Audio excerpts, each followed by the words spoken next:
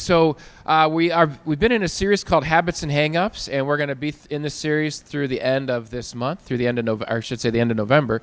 And every week we've had someone give a testimony of either a habit that they have overcome, an addiction they've overcome, a bad habit, or a good habit that they've started, a good habit relating to prayer life, relationship with God, this sort of thing. And so we have some opportunities in the next few weeks. If you are interested in sharing any sort of testimony about habits and hang-ups, we have some openings. We have the connection card, which is at your seat. If you fill that out and turn it in, that's a great way to let us know. We do have a specific sermon on money coming up as a habit. If anyone has a testimony, we're still looking for one for that topic. This would be maybe you've overcome some debt or some bad spending habits or something, and you want to give a testimony, or just any general habits and hang-ups testimony. We'd love to have you.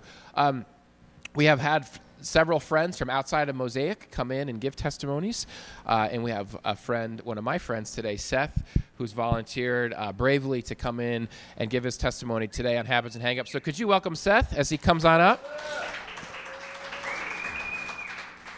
Seth, thanks for being here with us today. We really are grateful to have you. I know you've shared your testimony publicly before, but I also know that it's still hard to be in a space of people that you don't know and to share candidly as you do and vulnerably as you do. So thank you so much. Go ahead and take it away. I'll give you a few minutes to share, and then I'll ask you a couple follow-up questions. Thanks, Noah. Yep. Appreciate it. Thank you, beloved, for allowing me to come and share my story. To me, this is actually an honor to do this because my story is not an easy one. I walk into a room and say that guys who know me, I'm actually infamous. I'm not famous. I don't consider my story something that's celebrated in the sense of where I've been and what I did. So I'll start off by sharing that I grew up in West Michigan. I grew up in Hudsonville, went to a Christian school, grew up in a Christian family, but at an early age, I started looking up images of women, started using those, and that I struggled with multiple things. There were things I did that I am not proud of, that I harmed people in that space when I was a teenager. Went to a Christian university, Cedarville College. So I have like Paul always talks about having, he's got his pedigree, I have that pedigree. And in the end, I don't consider it worth anything because it didn't mean anything. I was trying to strive all this stuff on my own. But then I went to Cedarville. I had a moment of space where I didn't struggle as much because I had a community, and I didn't realize how that was going to be part of the story. But then later on, I went back into it, and it got worse. And then I thought, well, I'll get married someday. This will take care of my struggle with looking at images, with using women to try to medicate what was going on in my life. Not that I understood that at the time. And so I got married, and I had about a 6-month reprieve. And then my wife had to work, so I didn't see her a lot, and then it actually got worse. And it didn't just stay with me looking at images on the internet. I grew up in the generation that we got to explore the internet before everybody else did. I'm 46 years old, so, and it got worse. And then it went from being in that space to when my wife was pregnant with our second child, I stepped out of our marriage. I used women that believed that the only option they had was to be a prostitute. And so I lived in that space for 8 years, hating myself.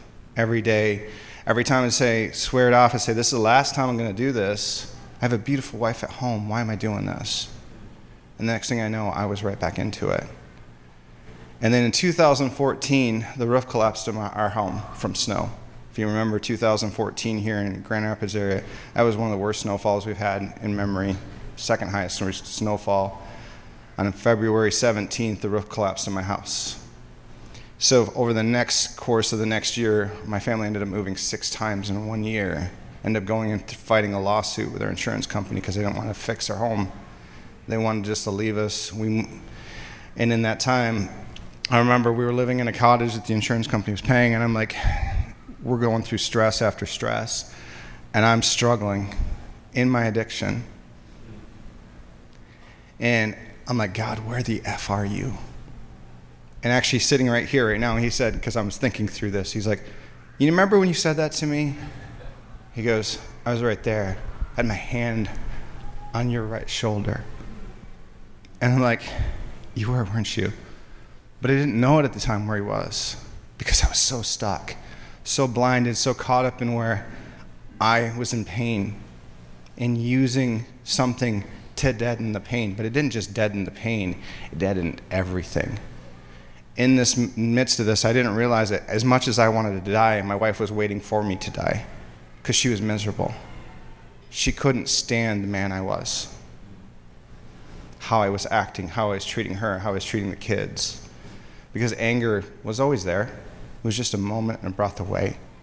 Because I was angry with myself, and the only way I knew how to deal with it was with my shame, was contempt for myself and contempt for others. My acting out was contempt for myself. I didn't care about the people I was with, and I didn't want them to care about me because I didn't think I was worth it. And then in August of 2014, my wife finally asked me again, and this I say again because she asked me multiple times, have you ever been with a prostitute? And this time, I could share partial truth. Yes. But it was only this. And it was only so many times. And we went through a season where I got separated. I lost everything. I thought I lost everything in my life. And then, because I was at the very bottom and I had nowhere to go, I was like, all right, Jesus, where are you? I got the help I needed. I learned that I needed community, that the opposite of addiction is not sobriety, but it's community. So I did everything that I was supposed to do. I had people who spoke into my life. I got into counseling. I got into groups. I got into everything I needed to do and just said, all right, Jesus, you show me what I need to do. And Jesus started showing up in my life. He started showing me where he was at and all the pain I was in. And I realized all the pain I was in because I'm one in 6 men that they talk about in the statistics. I'd been sexually abused as a child and didn't remember. I was able to unpack the abuse I had suffered. Was able to unpack when I was acting out. And Jesus was like, do you remember when you were in that room with that woman? And he showed me. He's standing at the side of the bed crying. He's like, I'm right here. Come to me with your pain. You don't need to go to her. And so that's what I did. And he helped me unpack all the trauma, all the pain, all the suffering, all the religious abuse I'd also suffered growing up in the Baptist church. And because as much as those people wanted to serve Jesus, they didn't understand some concepts about how Jesus is with us, that we don't have to be performing monkeys for him. He wants our hearts. He's not looking for sacrifices, he's looking for us. When he has us, then we actually are able to offer ourselves as a sacrifice to him. And it's a joy and it's a privilege, it's a pleasure, and it's not hard. And so since that journey, I've been helping others do the same thing because that's what he's called me into. That's why I'm here today. So thank you for letting me share, Noah.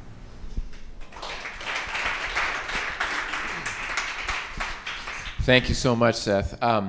So my first question is, someone could be sitting here listening and going, why would you share that publicly? You know, like someone might think, I've done some embarrassing things or some shameful things. I would never share that publicly. And you just shared, you know, a pretty big story. Why would you share that? Why are you sharing this? Well, one reason is because literally I was driving up Hull down the road here, you know, just up Hull, going up the big hill, heading towards Eastern. And everything came in shock. My brother had just found out. I heard there was all these rumors in the town I grew up about what I'd done. Only one thing was true out of all the rumors. I remember Jesus telling me, he said, Seth, your reputation is my reputation. Not that my reputation plays a role on him. No, he was giving me his reputation. So I have his reputation. So I'm not sitting here in a space of shame. I'm sitting here in a space where I know that my reputation's been given to me by Jesus Christ. I am defined by him and no one else. And so I can sit behind this microphone, share my story, and say, what I did does not define me. Jesus does. Amen. And what advice would you give someone who's struggling with any addiction slash bad habit, and they're just in it alone? They're where you were in that space of maybe hating themselves, maybe feeling bad about what they're doing, but just they keep going back to it, and that cycle just keeps repeating. What advice would you give them? Share with someone who you know will love you, who you feel safe. I know Noah's one of those people. You know, Noah and I do life. We talk on the phone. We share. He knows my story. I know his. Like, there's others in this room I know who you could share it with, but share it with someone. Don't live in the darkness. Deeds done in the darkness are dark, but when those deeds are done and then you share them and you expose them to the light, God makes them light. I'm standing here today because God has taken my deeds. Jesus has made my deeds light. He has shined the light on them. They become light. I share my story. People will go, what? I'm like, yes, it's Jesus. He does that. I remember reading that, and I think it was Ephesians 5, I think 12 and 13. It was that I'm kind of, paraphrasing that verse, and I was in shock. How does that happen? How does that happen? But Jesus does it. By the way, I'm still married. My wife and I are in a better relationship we've ever been. 22 years we'll be celebrating this coming year. If I can stand here and share this with you and tell you Jesus can change you, he can change you. I know he can. That's why I'm sharing this. Thank you, Seth. You're welcome. Thanks, Noah.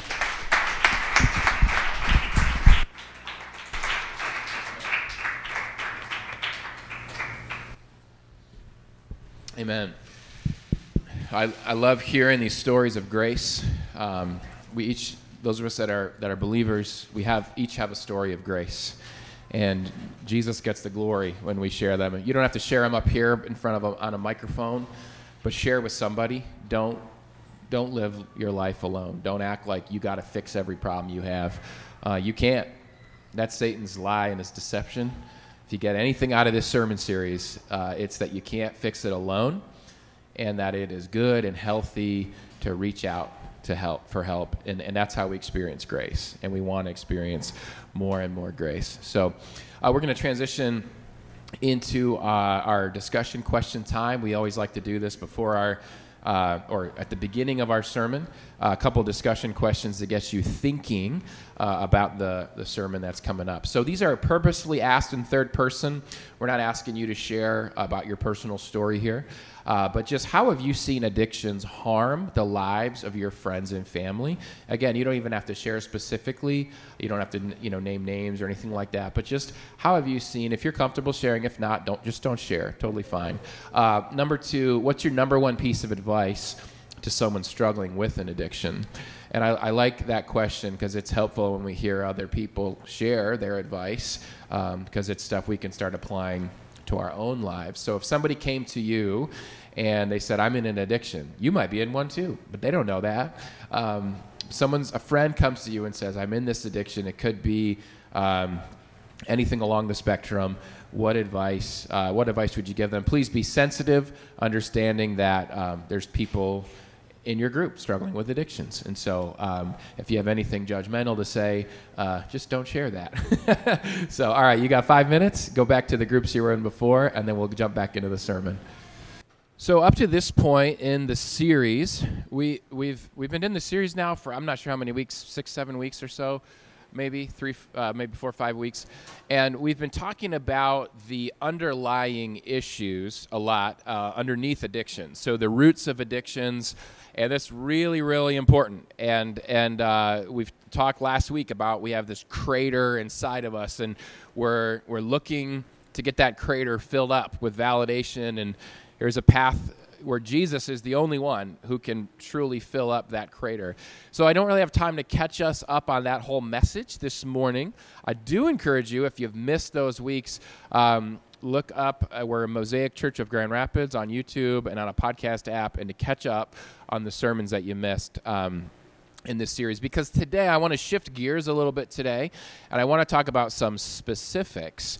And the reason I want to talk about some specific addictions, we're going to try to hit some of the, on our logo here, we have all these little icons around, and you're like, I wonder if he's ever going to talk about marijuana. I wonder if he's ever going to talk about video games. We're going to try to hit some of those today. And the reason that I think it's important that we talk about some specifics is because we need to be challenged. Like, if we just talk in sort of the generalities or even the root level issues, which are the most important, it sometimes allows us to rationalize some of our own actions and behaviors.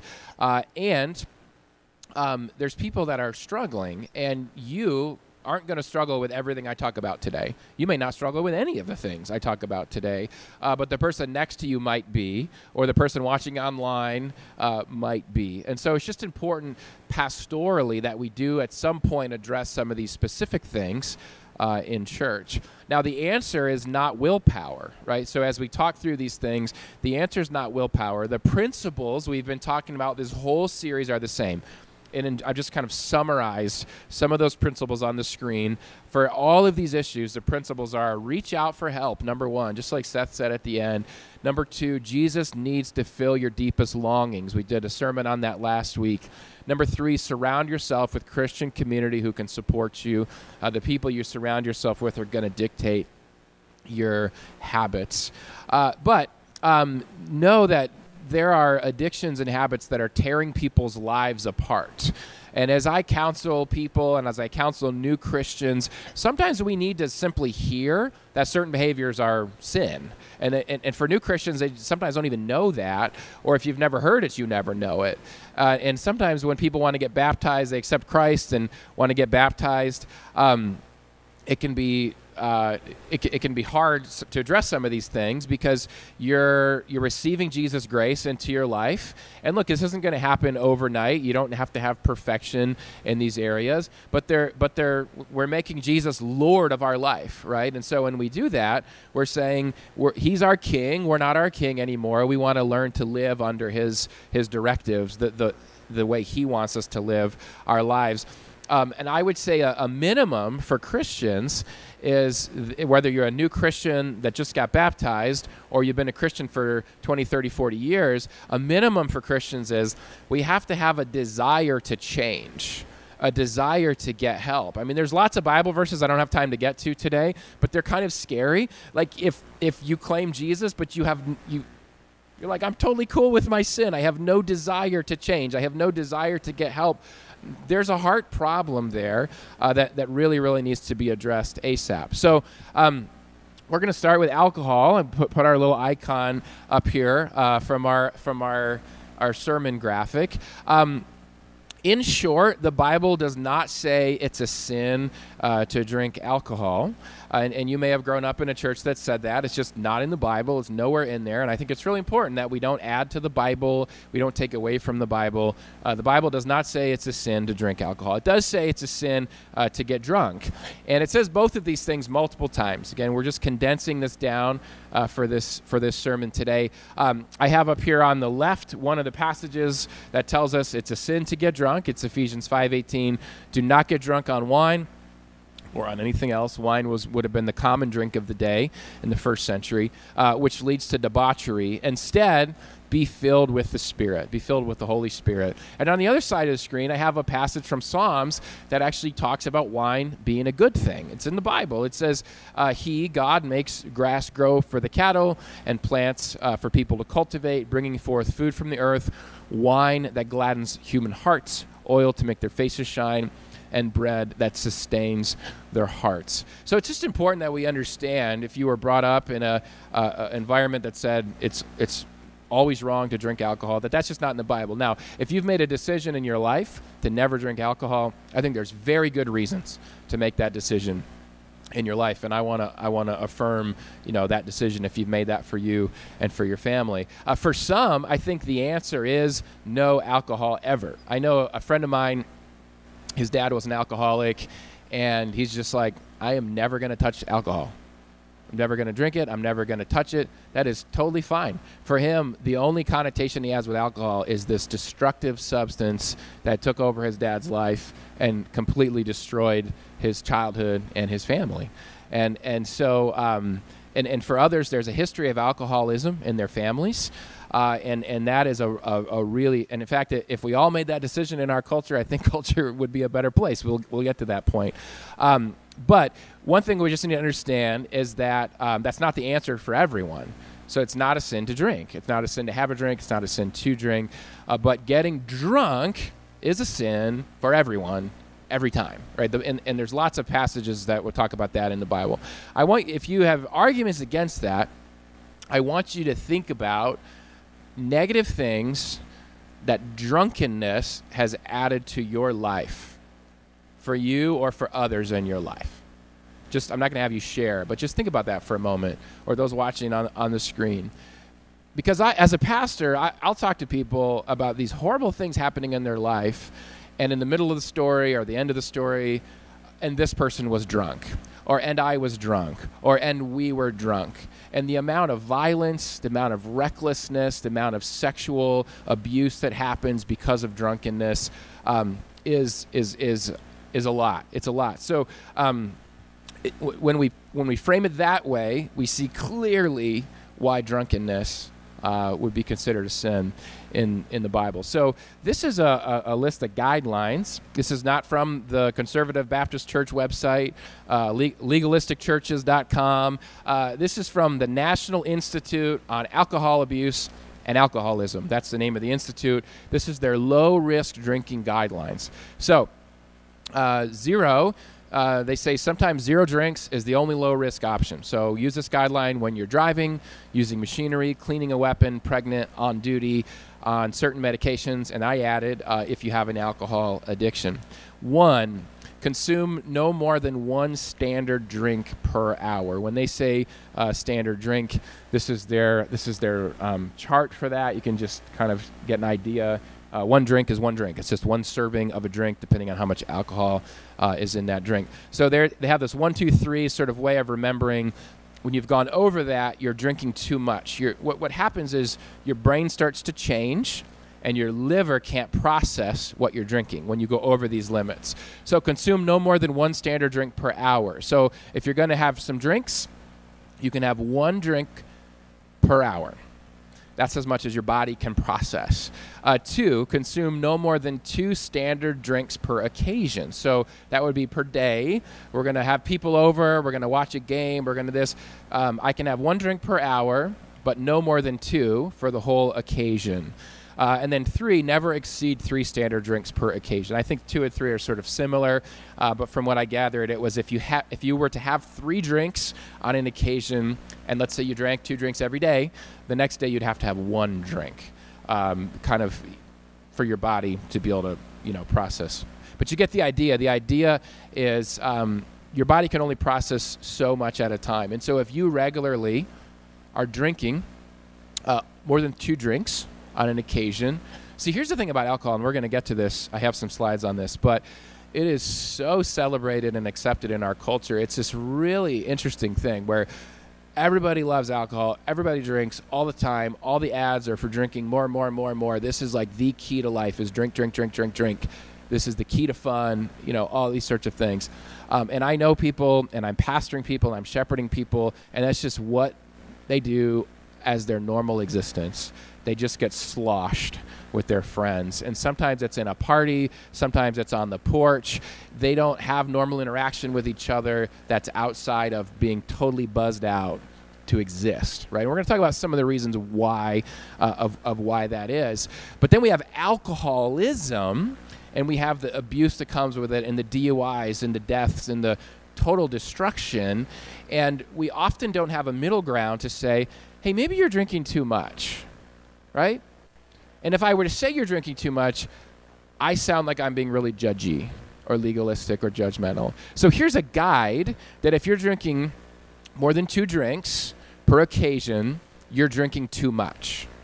And if that continues, you're you're on a path of being an alcoholic. Like, you're on that path. So there needs to be a spot where we go, oh, maybe I need to change my drinking habits as a Christian so that I don't fall into the pattern of alcoholism. Because we act like we can control it, but isn't that the same way with every addiction? Oh, I'll stop. I can stop, right? Okay, so something pastoral to reflect on. I have a picture here on the top left, a Major League Baseball game, somebody holding out their beer. And I love baseball. I love the Cincinnati Reds. They're really bad. You might say you need 2 drinks per game just to be able to watch the Reds. My question is, whether it's baseball or over here, some people at a bowling alley drinking beer, let me say this, it's fine if you want to drink beer at a baseball game. It's fine if you want to drink beer at a bowling alley. But start thinking about your life. Why do you need to have alcohol added to every activity you do to be able to enjoy that activity? I'll be at wherever something with my wife, and I don't even know what we'll be at, just some random thing, and I'm like, why do we need alcohol? You're going to a movie. There's another example. Celebration adds alcohol. It's fine if you want to have alcohol while you watch a movie.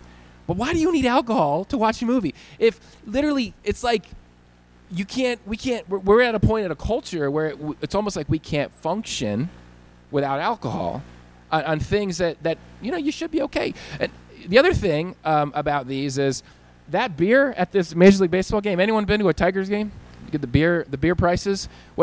It's literally like $15 for a beer at a Major League Baseball game. So if you want to spend $15 on a beer and you've got that in your budget, your Dave Ramsey budget, that's fine. But let me tell you this, beer and alcohol and wine are very, very expensive. And we prioritize our priorities based on what we spend money on.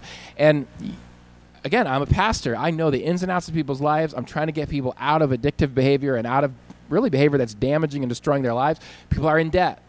But instead of paying off their debt, guess what we're doing? We're buying alcohol. People say to a pastor, I can't give to the church, can't tithe. I'm a Christian, I'm commanded to tithe, I'm commanded to give, can't do it. But I can buy $15 beers at the Tigers game, on the regular, right? Because this is a part of my life. Now, if you want to have beer, that's fine. And you might be like, did he just say that? Yeah, I did. Are you in debt? Are you tithing?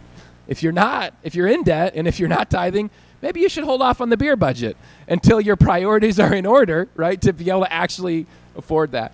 But let's be honest.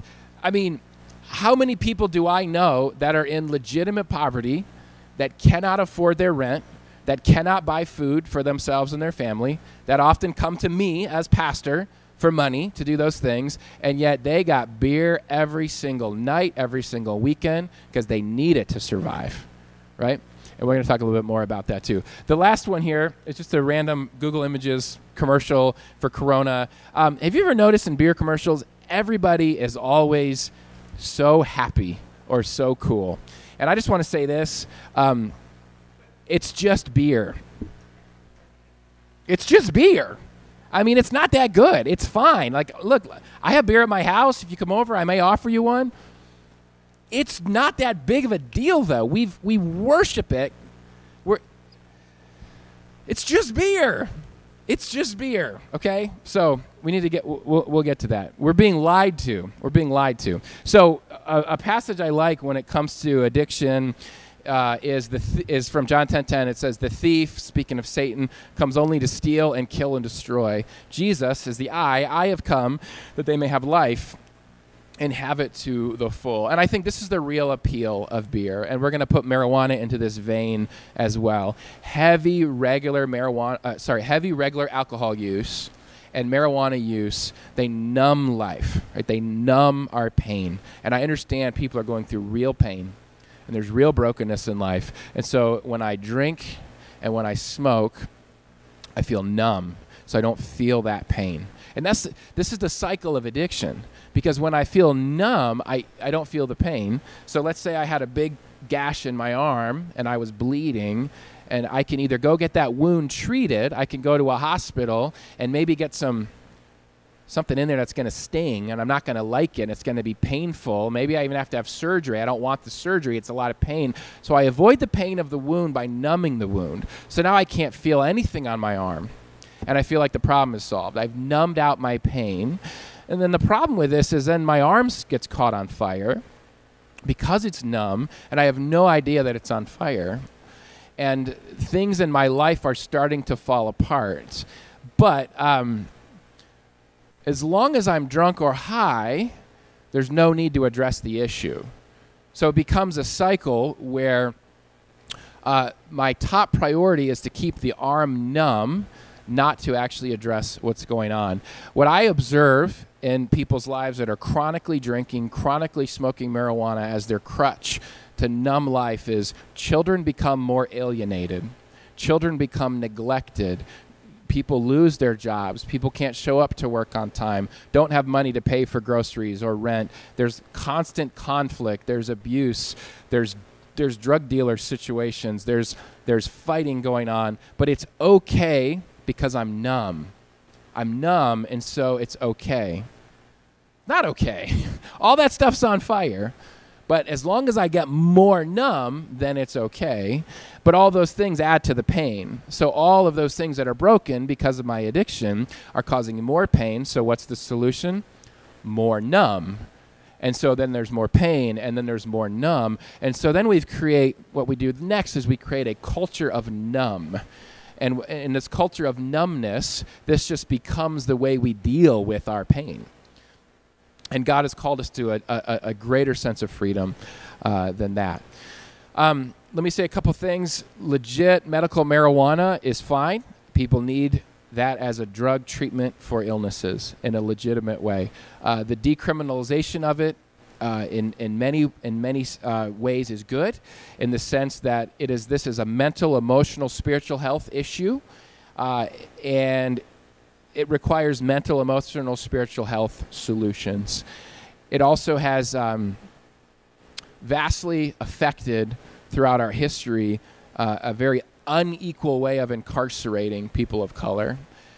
If you look at sentencing, people will get sentenced to years in prison because of marijuana use, primarily if they're black or brown, not if they're white. It's actually interesting. If you look back at the hippie movement, you're like, why didn't all those white hippies end up in prison for 20 years for all the drugs they did? But the black users and dealers did, and it just completely ruined families and neighborhoods.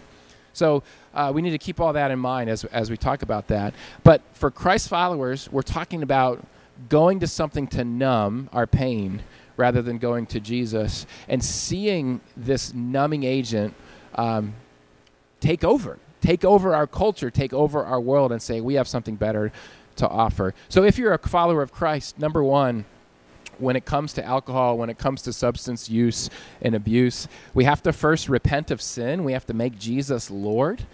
We have to turn to him for our pain relief. We have to get help, and we have to surround ourselves with supportive Christ followers. Another passage I find really helpful, we've talked about this when we've talked about sex in 1 Corinthians 6. It begins with this phrase, I have the right to do anything, you say. That's the quote. But then Scripture says, not everything's beneficial.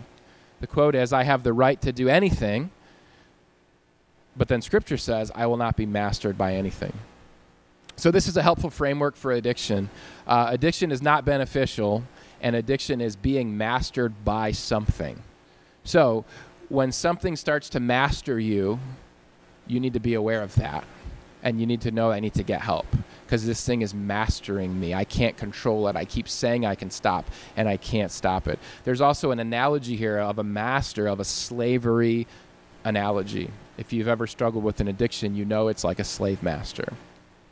It's pushing you to do things you don't want to do. So I pulled these verses out of Romans 6:15-23. It's a really fascinating passage, but it says, you used to be slaves to sin. You used to offer yourselves as slaves to impurity, to ever-increasing wickedness. So now offer yourselves as slaves to righteousness, leading to holiness. When you were slaves to sin, you were free from the control of righteousness. What benefit did you reap at that time from the things you're now ashamed of? Those things result in death. But now you have been set free from sin. You've become slaves of God. The benefit you reap leads to holiness, and the result is eternal life. If you go back to verse 16, it says we actually are choosing who our master is going to be. We're going to sin or to God, and we're choosing one master or the other. And the point is, sin is a brutal slave master.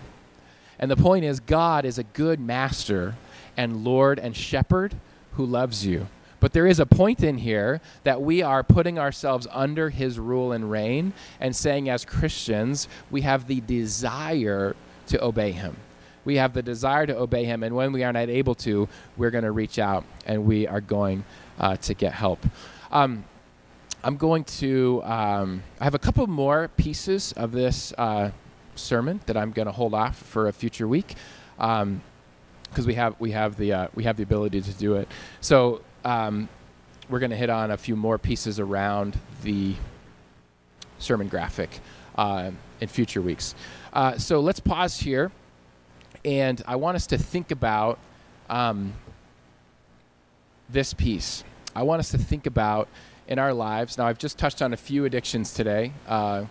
Alcohol, marijuana, numbing, things we go to numb. There's a lot more things we go to numb. Video game addiction is one, we'll talk about in future weeks. Social media addiction. There's things we go to numb. And if we're really honest, we all have these coping mechanisms for when we're in pain. And many of them seem normal, socially acceptable sort of things. What I want us to do during this time, we're going to have LaRonda come back up. We're going to take communion together. And as we come to the table, as we come to the communion table to receive the body and the blood of Jesus, I want us to be able to receive Jesus. I want us to be able to pray.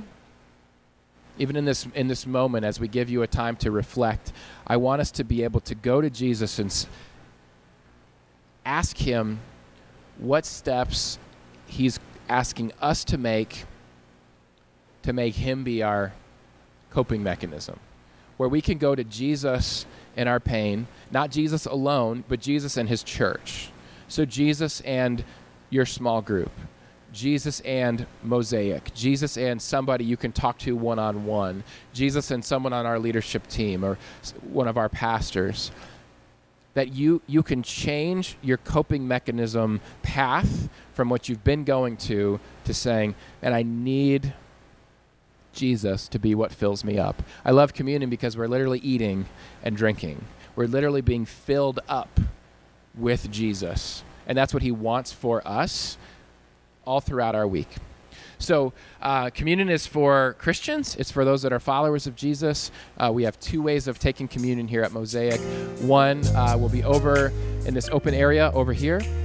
Lucero and I will be over there with a plate of bread and a bowl of grape juice. You'll take a piece of bread, which is Jesus' body broken for you, and you'll dunk it into the bowl of grape juice, which on the night before he died, he held up a loaf of bread, he held up a glass of wine, and he said, "This is my body broken for you. This glass of wine, it's the new covenant in my blood, the new marriage that I have with you.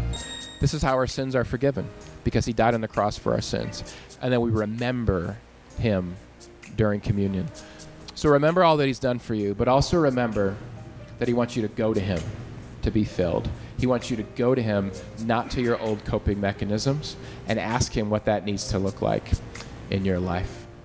Let's just take a moment, and I'll pray over you, and I really want you to think about, I want you to ask God what that looks like for you in your life.